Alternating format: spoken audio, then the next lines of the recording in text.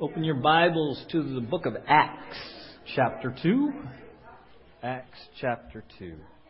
Let's pray together. Father, thank you again for the privilege to just simply be the church this morning. Thank you for our time of worship. Thank you for, Lord, just the many blessings you give us daily. And as we turn our attention to your word, once again, we thank you for your word. Thank you again that you tell us that we are sanctified, we are set apart by your truth. Your word is truth. And Father, again, we don't just want to be hearers. We just don't want to hear more information, more data. What we really want is to hear from you. What we really need is for you, through your Holy Spirit, to speak truth to us. Truth that we will appropriate, truth that we will apply, truth that will transform us more and more into the image of Jesus. So we're not here just about accumulation of more data. We're here, Lord, to be more like Jesus, to love you more, to love one another as you command us to. So Father, now, as only you can do, lead us and guide us through your word and make specific application for each one here. In Jesus' name. Amen. Acts chapter 2. All right, we've looked at these verses. The early church explodes. 3,000 people are added in one shot. Mega church. Well, what are we supposed to do? What are we supposed to do if a third or so of Ojai got saved and showed up at our door? 3,000 people. What would we do, right? More programs? What would we jump right into, right? What would we do if a third of this valley just showed up? Supernatural movement of God, right? What would we be about? What would be the core things that we would say, okay, stop. What do we got to be about? And verse 42 tells us what the early church was about. They devoted themselves to the apostles' teaching and to the fellowship, to the breaking of bread and to prayer. Right? Everyone was filled with awe, and many wonders and miraculous signs were done by the apostles. All the believers were together and had everything in common. Selling their possessions and goods, they gave to anyone as he had need. Every day they continued to meet together in the temple courts. They broke bread in their homes and ate together with glad and sincere hearts, praising God and enjoying the favor of all the people. And the Lord added to their number daily those who were being saved. Right? So they do some core things. They focus on the main things. And then look at the last verse. The Lord added to their number daily those who are being... So we get stuck on this 3,000. But according to the verse, according to the word, more and more people were coming every day. They were getting saved. So that kind of blows out of the water any idea we have that we just got to keep it manageable. You know, if you walk with Jesus any length of time, you find out He's not about keeping things manageable. Oftentimes it's more like, hold on and come with me. Right? And it says there in verse 42, they devoted themselves to the apostles' teaching and to the fellowship. Right? So not only were they devoted to the Word, they were actually devoted to fellowship. And we've been trying to examine biblically, what is fellowship? Because many of us, if you've grown up in the church, quite honestly, you may have brought some things through the doors this morning that really really affect your view of fellowship, this word. And here's the thing. If you don't understand fellowship biblically, it has a direct impact on how you interact, treat, engage with the other people sitting in this room. It really does. Because we've understood that fellowship is not just part of a church name, Ojai Valley Christian Fellowship, right? So fellowship isn't just sort of a synonym for, that means church now, right? Fellowship isn't just the fellowship hall, right? Fellowship isn't just coffee and donuts after service or potlucks, right? Fellowship is a heart issue. It's a heart issue, and you see in your notes there, the basic definition, the root of fellowship is this sense of commonness. That you have things. We saw it in Acts 2, that the believers had everything in common. Now, in that context, we think, you mean they were just sharing the material things. The sharing of the material things flowed out of an understanding of their commonness at the heart and spiritual level. Okay, and you see in your notes there, fellowship is based primarily on relationship. Starting with our new covenant relationship with God this way, you are in Christ, and immediately, right? Immediately, we've seen over the last few weeks, you are put into the body of Christ, so you have relationships this way. It's not God asking you, hey, would you like to be a part of the body of Christ? Yay or nay. You are put in, baptized into, immersed into the body of Christ. So everyone say, I'm in. Okay, it's not voluntary. It's not voluntary. You put your faith in Jesus. You are in Christ vertically. You are in the body of Christ horizontally. You're in. That is the basis. That is the core of this word fellowship. Right? Now, it says there, it also includes partnership or participation. It means you got to do something. And it means more than bringing food to a potluck. That's part of it. Right? This word fellowship means that you are actively engaged in the lives of the believers in the church. Actively engaged. I'll say it again. Actively engaged. Now, I'm going to warn you, this morning we are going to look at a whole lot of verses. And I'm not going to do a lot on each verse. I may just read a verse and move on because it's a self-explanatory verse. Here's why we're doing this. Because the Word of God speaks for itself. You know? And sometimes when you hear a quantity of Scripture, God begins to resonate in your heart more than just listening to some guy talk at you for 45 minutes. Sometimes you just need to sit and let the Holy Spirit, through the Word of God, speak. Because today, we're going to continue looking at fellowship, and hopefully you're going to understand when you leave here, I've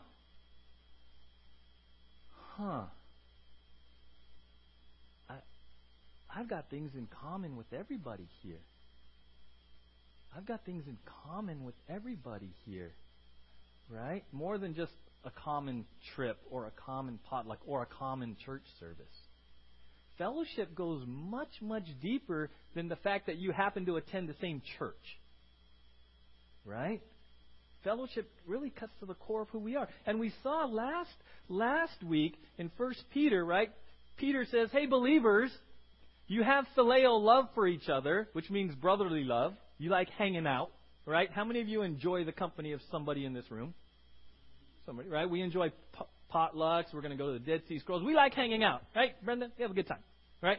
So phileo love, brotherly love is I like you, you like me. We laugh, we joke, we have a donut, right? Last week we saw Peter said, hey, great. You guys that go to OBCF, great. You have great brotherly love, phileo love. He says, but don't stop there. You have to go to what kind of love? Agape love, right? 1 Peter 1, 22 and 23. He says, hey, you have great phileo love. You too. Right? How long have you known each other? Like 35 years. Right? Right? So you got a lot of phileo love. But he says, even you two, don't stop there. You got to go to agape love. Why? Because phileo love can become selfish. It can become self-centered. I like you. You make me happy. You make me laugh. You make good food. Right? Right? And if we're not careful, our phileo love degenerates into serve me. Meet my need. Pastor, give me something new. Right? Worship team, sound better to me. Right? All this kind of stuff. And so what can start out as a wonderful thing, phileo love, if we're not careful, can degenerate into selfishness. And we saw that, right? Remember the church at Corinth? Remember the Apostle Paul was pretty mad last week? Right? Because the church at Corinth would have an agape meal. Once a week they would gather. And it was a potluck. And there were two groups of people basically in the social system then. There was the very rich and the very poor. And at this church potluck, all the rich people would bring food, right? And drink, alcohol. And Paul says, hey, church, I'm kind of angry right now. Because when you gather for this agape feast, this love meal, you rich people, you're eating all your food before the poor people even get there. And you're getting drunk. And then, to top it off, after you've done that, you celebrate communion, which is all about Jesus' self-sacrificial love. He's like, oh my gosh, church at Corinth, don't even meet. You're doing more harm. You see what was happening? The rich people are like, hey, let's all get there 30 minutes early, guys. Let's all get there 30 minutes early. You bring this, you bring this. Yeah. Oh, you're here. Oh, we're sorry. All the food's gone. We're sorry, you poor people, who was probably, this is the biggest meal you had once a week. But we ate it all. But let's celebrate communion now. And remember that we're all one body, and remember Jesus' sacrifice. Let's all do that together, though. What happened there?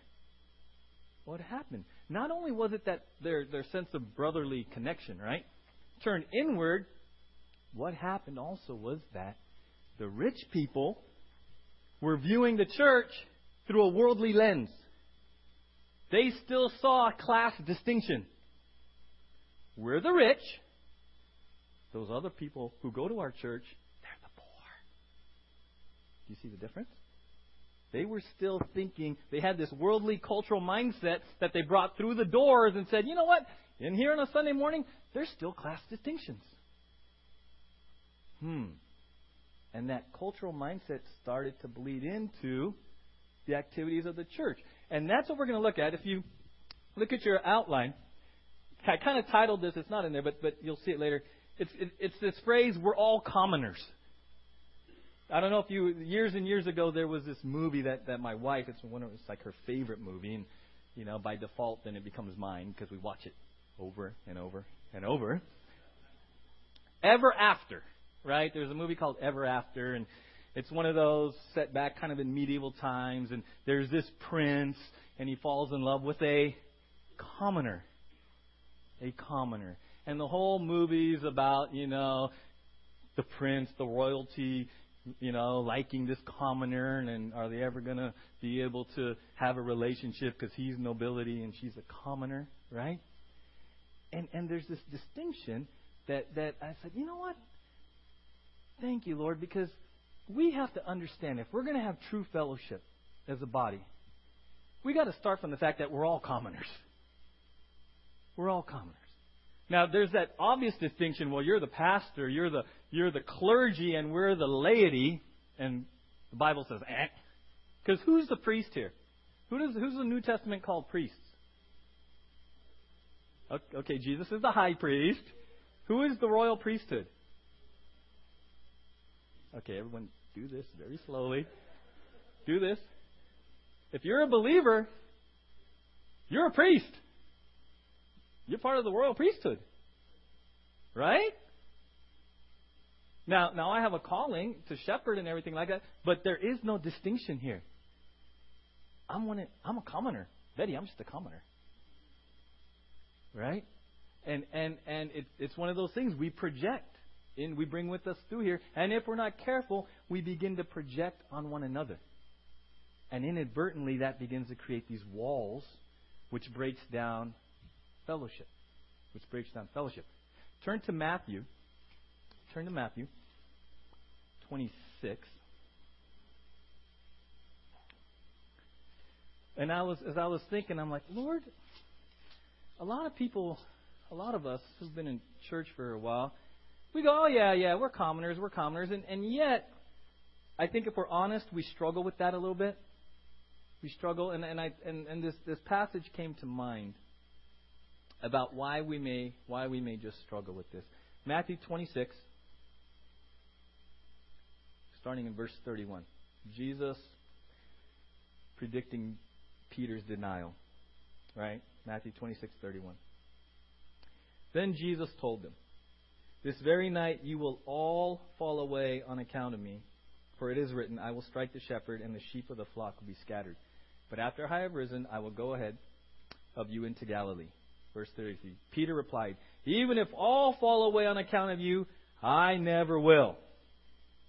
I tell you the truth, Jesus answered, this very night before the rooster crows, you will disown me 3 times. But Peter declared, even if I have to die with you, I will never disown you. And all the other disciples said the same.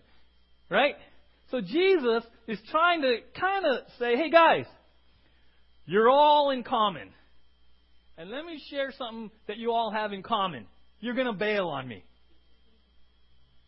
And look at what Peter says. Even maybe with the best of intentions, let's give Peter the benefit of the doubt. Even if everyone else does, I never will. What's he saying? I'm not a commoner. I'm better. I'm more spiritual. Right? I'm stronger. I'm not going to fall like everyone else. What is that? It's pride. It's just straight up pride, self-reliance, to the point where he's denying Jesus. Jesus straight up says, hey, all of you are about to deny me. You're all commoners. You're all commoners. Peter, at the heart level, refuses to accept that he's a commoner.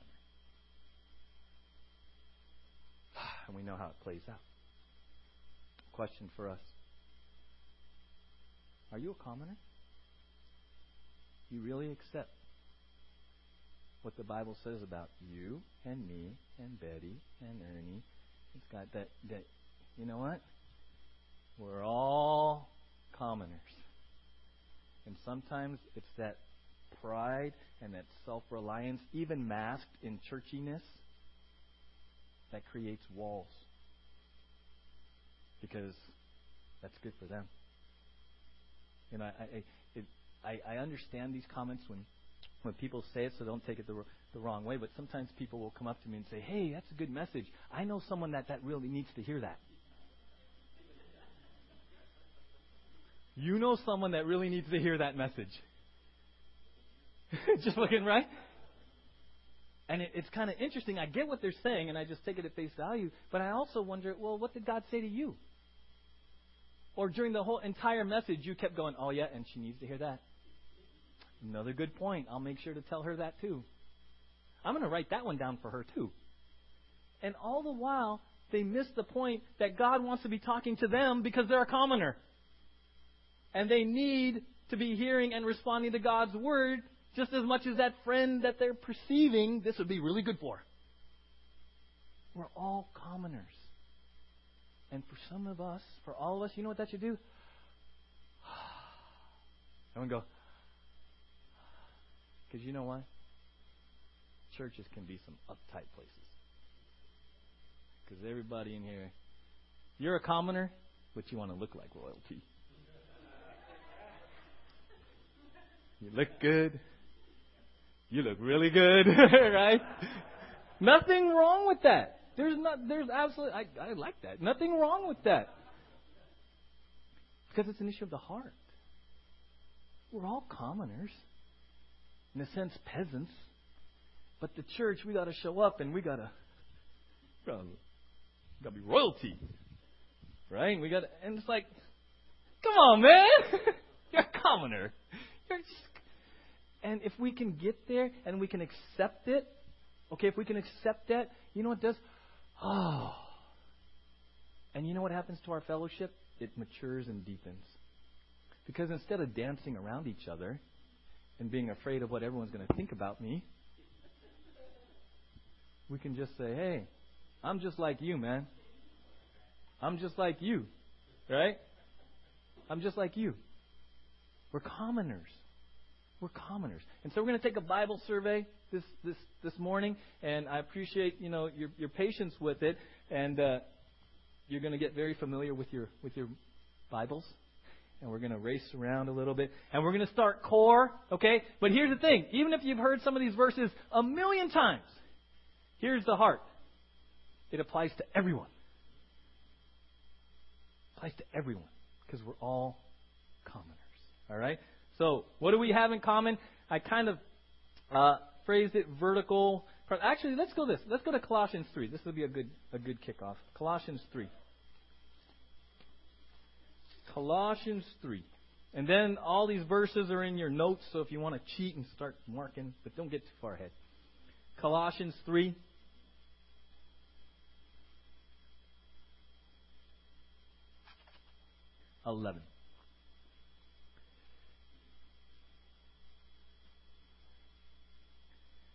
All right. Speaking to believers, he says this.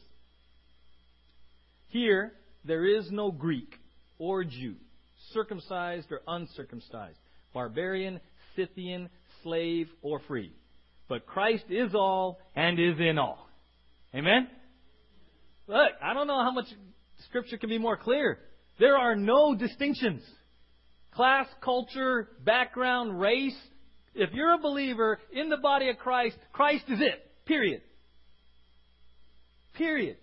That verse right there destroys any sort of social, economic, racial barrier that we might have. And you know what's sad? Even in the church, sometimes you will hear a statistic that Sunday mornings are the most segregated hours in this country. Because everyone still goes to their thing. There is no distinction. Right? Colossians 3:11. Christ is it. Period. It's just Jesus. Amen? It's just Christ. Right? And then turn to 2 Corinthians. I'm going to go left. 2 Corinthians 5.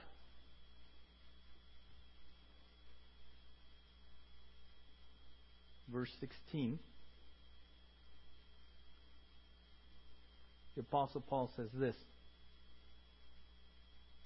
So from now on, we regard no one from a worldly point of view. Though we once regarded Christ in this way, we do so no longer. He's like, you know what? One time in my life, I looked at Jesus a certain way, but that's all changed. But the first part of that verse is, therefore, from now on, we regard no one from a what? Worldly point of view. What that means is, if you're a believer, the way that you view people has got to come through the lens of what? Scripture. So Colossians 3 says, hey, there's no distinction. 2 Corinthians says, hey, when we look at each other, it's got to be through the lens of the Bible, not from what the world says about each other. Imagine the testimony of the church if we took just those two to heart. If the world said, man, you guys really don't have those, you guys really love each other and there's no distinctions and you're all about Jesus and everyone's welcome. Yeah.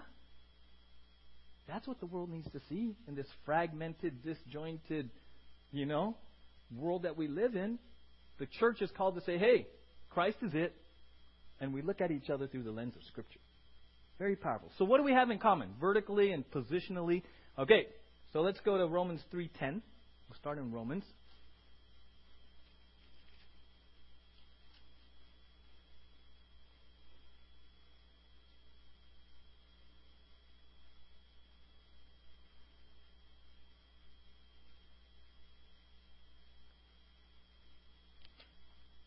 Romans 3:10.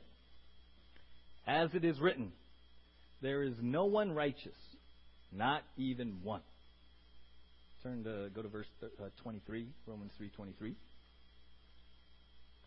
For all have sinned and fall short of the glory of God. So, commoners, what do we all have in common? We all needed a Savior. Amen? That's the starting point. That levels the playing field. All that comparison and all this and you're that. No, these verses level the playing field. We're all sinners. There's none righteous. Okay? And we go, we're all commoners. We're all in that boat, right? What I'm going to do is I'm going to go through these verses because I want you guys to actually look more at the verses on the back. But saved by grace, Ephesians 2:8-9, right? We're saved by what? Grace. Okay, so commoners, what do we have in common? We are saved by. Has anybody here earned it? Can anyone boast?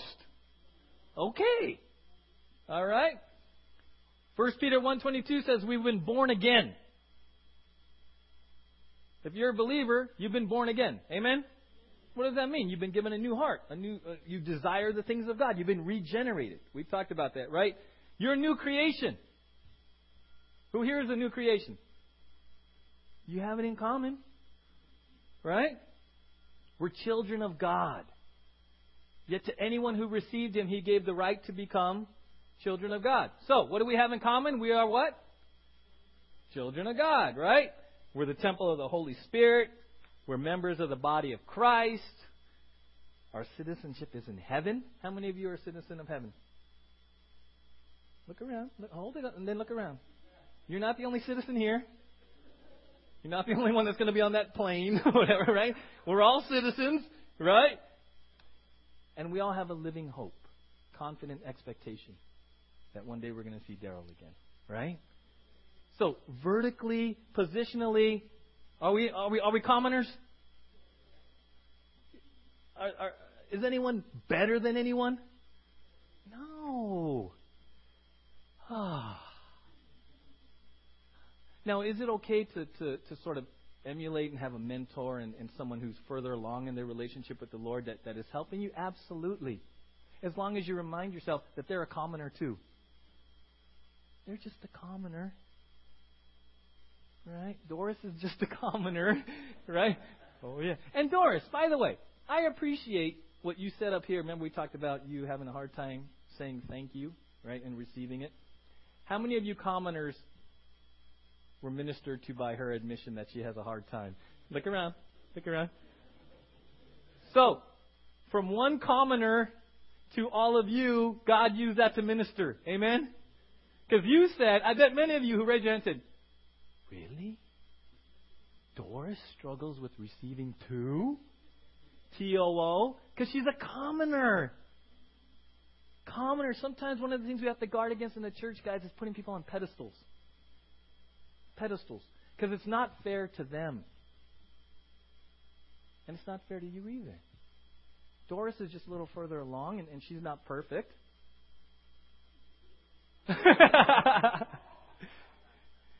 And if we get to know each other's story, if we stop sort of being so afraid of admitting our commonness, you might just find that the people around you are just like you. Same stuff. Same stuff. Okay? Now, these are the verses I really want us to look at horizontally. Flip it over. Horizontally, we're all in the sanctification process. All right? Let's turn to John. John 15. What do we have in common horizontally, practically? Well, that first sanctification, we're all called to holiness, right? Let's look at John 15. John 15. What do we have in common? Complete dependence on Christ. John 15, starting verse 3. You are already clean because of the word I have spoken to you. Remain in me, and I will remain in you.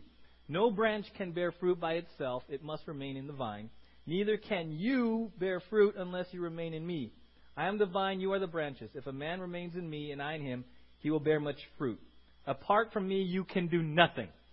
So, based on those very last phrase, what do we all have in common? That apart from Jesus, what we can do what? Do what? You believe that? We try, right? Oh, Lord, even if all deny you, I never will. Oh, Lord, this half can do nothing. This half, we can do a little bit. What do we all have in common? Jesus says to everyone, apart from me, you can do nothing. Deep breath. So can you stop trying to do it on your own? And can you tell the person next to you, hey, you can do nothing. Go ahead, just tell them. You can do nothing apart from Jesus. Just say, hey, you can do nothing apart from Jesus. Does that feel good? We all have it in common. See, some of these verses, why are they hard? Because it gets our pride. Jesus goes right to our heart. You can do nothing. Oh, Jesus, you don't know me. I'll show you, Jesus. Tell me I can do nothing. Right? Let's get real. You hear that verse. Apart from me, you can do nothing. Oh, Jesus. You just don't know me. I'll show you. I'll show you Jesus. Because how many of you grew up when someone says you can't do something, you said, I'll show you? Okay, right? Amen. Then you fall flat on your face, right? And so we have that's kind of a good trait at a human level. That's a good thing. It's accepting a challenge, except for when Jesus says it. When Jesus says it, you got to go, oh, you're right. You're right. And I'm surrounded by a whole bunch of people this morning that can't do anything either. Does that make you feel better? It's okay. It's okay. The freedom in that verse is to go, hey, Bill, that verse says I can do nothing. Can you help me? Hey, Ernie, that verse says without Christ I can do nothing. I need some help, man. See, if we can get to that place of just receiving Jesus' truth, then we start to open up to one another in honesty and transparency. Because Jesus already knows what's true about us. He's just waiting for us to catch on. Right? He's just waiting for us to catch on. Mutual dependence. We've looked at that, right? Let's turn to 1 Corinthians 12. What else do we have in common? We're all part of the body of Christ. We all need each other. There's a mutual dependency. 1 Corinthians 12:21. The eye cannot say to the hand, I don't need you. And the head cannot say to the feet, I don't need you. On the contrary, those parts of the body that seem to be weaker are indispensable. And the parts that we think are less honorable, we treat with special honor. And the parts that are unpresentable are treated with special modesty, while our presentable parts need no special treatment. But I love this part. But God has combined the members of the body and has given greater honor to the parts that lacked it, so that there should be no division in the body, but that its parts should have equal concern for each other. If one part suffers, every part suffers with it. If one part is honored, every part rejoices with it. What do we have in common? We need each other, and we should care about each other. Right? This morning, we're kind of living that verse. One part suffers. As a family, we all grieve. And when something good happens in your life, or you want to share a praise report, what do? We all rejoice. There's a mutual dependency and a mutual care and concern that we have in common. We have in common. There's no Lone Rangers. There's no hovering around the outside. Okay? We have it in common, right? Turn to Ephesians 4. Keep going to your right. What else do we have in common?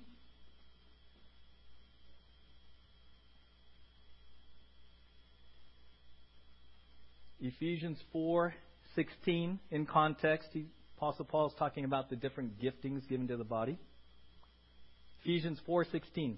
From him the whole body, joined and held together by every supporting ligament, grows and builds itself up in love as what? Each part does its what? Work. Okay, so here's a part of the body. According to the last part of that verse, what do we all have in common? Work. That verse specifically says, hey, all of you sitting here, part of the body of Christ, the whole body is going to grow and mature as each of us in common does our work. You have work to do as part of the body of Christ. That's what we have in common. Okay? For the edification and growth of everybody. All right? Turn to 1 Corinthians. So we have responsibilities in common. 1 Corinthians 10. Now we're gonna shift a little bit, and we're gonna get out to some of the things we have in common that we deal with in the world. That we deal with in the world. 1 Corinthians 10:13. No temptation has seized you except what is common to man. And God is faithful. He will not let you be tempted beyond what you can bear. But when you are tempted, He will also provide a way out so that you can stand up under it. What do we have in common? Temptations! Everyone go.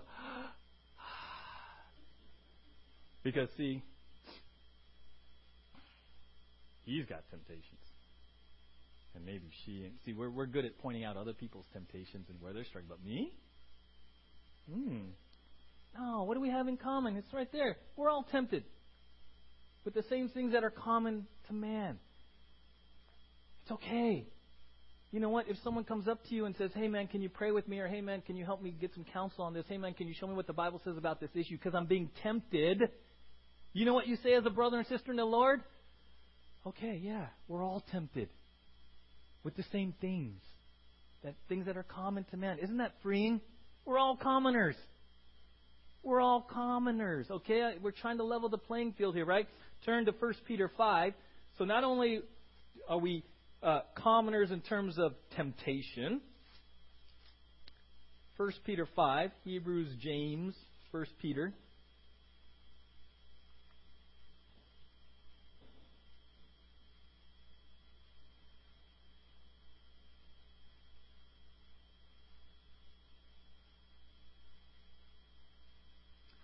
First Peter 5:8. Be self-controlled and alert. Your enemy, the devil, prowls around like a roaring lion looking for someone to devour. All right, you commoners, what do we have in common? A common enemy. 20 years of ministry, I got to tell you, the church is really good at shooting its own wounded. When there's a real enemy out there that doesn't like us, and it just doesn't like me, it's not about me, we have a common enemy. Turn to the person next to you and say, oh yeah, you're not the enemy. Now that could be healing for some relationships in this room. Maybe. Oh, that's right. The people in the body of Christ are not the enemy. We got to be reminded we're commoners. We're tempted with the same stuff. We got a common enemy. Are you getting the sense here? Are you getting the sense that maybe we're all in this together? Are you getting the sense that we're really not much different? That the Bible says, no, there are no distinctions, are there? When you're talking about heart level stuff. There are no distinctions, right? In those other verses, persecution. We'll close with this one, John 15. Let's go to John 15.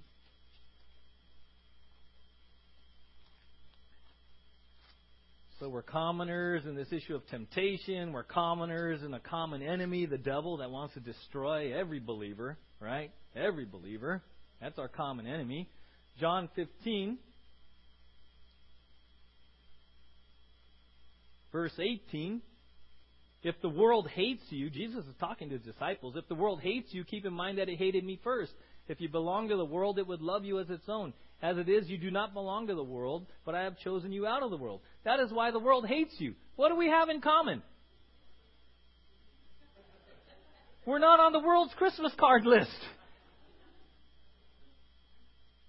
The world hates us. And that's what we have in common. The world's not thrilled with us.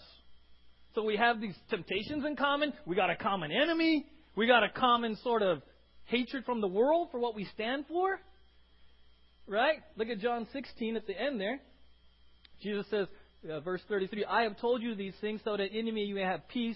In this world you will have trouble, but take heart, I have overcome the world. What do we have in common? Trouble. Tribulation. So turn to the person next to you and say, you too? Go ahead, just turn to the person and say, you too? You got trouble? You got tribulation too? We do! We got all this stuff in common, and yet on a Sunday morning we're going to show up like royalty.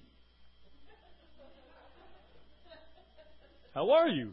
Fine, brother. How was your week? Smashing. I mean, why, we got all this stuff in common. Amen?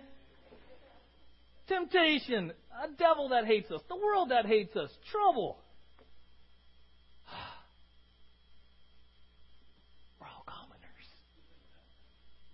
We're all commoners. But the glorious truth is, we all got a common Savior. And we all have common spiritual resources to appropriate. The Holy Spirit in us, right? And what else do we have in common? Each other. each other. And that's what we're about here, is enjoying our commonhood. I don't even know if that's a word. Our commonness. Thank you. Conjugate common. Our commonness. Is it okay to dress up? Absolutely. Is it okay to wear shorts if you want? Whatever. That's a heart issue. We're talking about connecting. Love. And how do you really love someone? When you get to know them, When little by little you peel back the layers and you just go, this is what's going on. And one of the things I've appreciated about you, Betty, you and Daryl, is through the last 4 years, due to the circumstance, the veneer got pulled back. And you allowed us in. And we were there. And you know what? We just had stuff in common, didn't we? We just found out. I struggle too, right? We all got stuff in common. That's why He put you in the body of Christ. He didn't put you in the body of Christ as another sort of pageant. He put you in the body of Christ because He knew that we needed to be in there. Because you're not different than anybody else. And I encourage you to go through those verses, look at them again, allow God to just speak truth to you. That you mean I can just yes, that's fellowship. That's having something in common. It's what we share spiritually. And that's where all of our activities are going to flow out of. Okay, I'm going to invite the band up before we take communion. I wanted to sing a song that really kind of summarizes this idea of commonness and unity and fellowship. And I ask you, just as you're reflecting on what we've heard this morning, as we sing this song, maybe it's a prayer. Maybe it's a time for you to say, Lord, if I'm honest with you, I've been kind of like Peter. I didn't want to be a commoner. Lord, I may have had some spiritual pride. I may have had some spiritual pride, and I've been afraid to let people in. I've been afraid to show my commonness. Maybe through this song and through communion afterwards, God will just say, hey, you know what? It's okay. It's okay. We're all commoners with a common Savior. Amen? Let's sing this song today.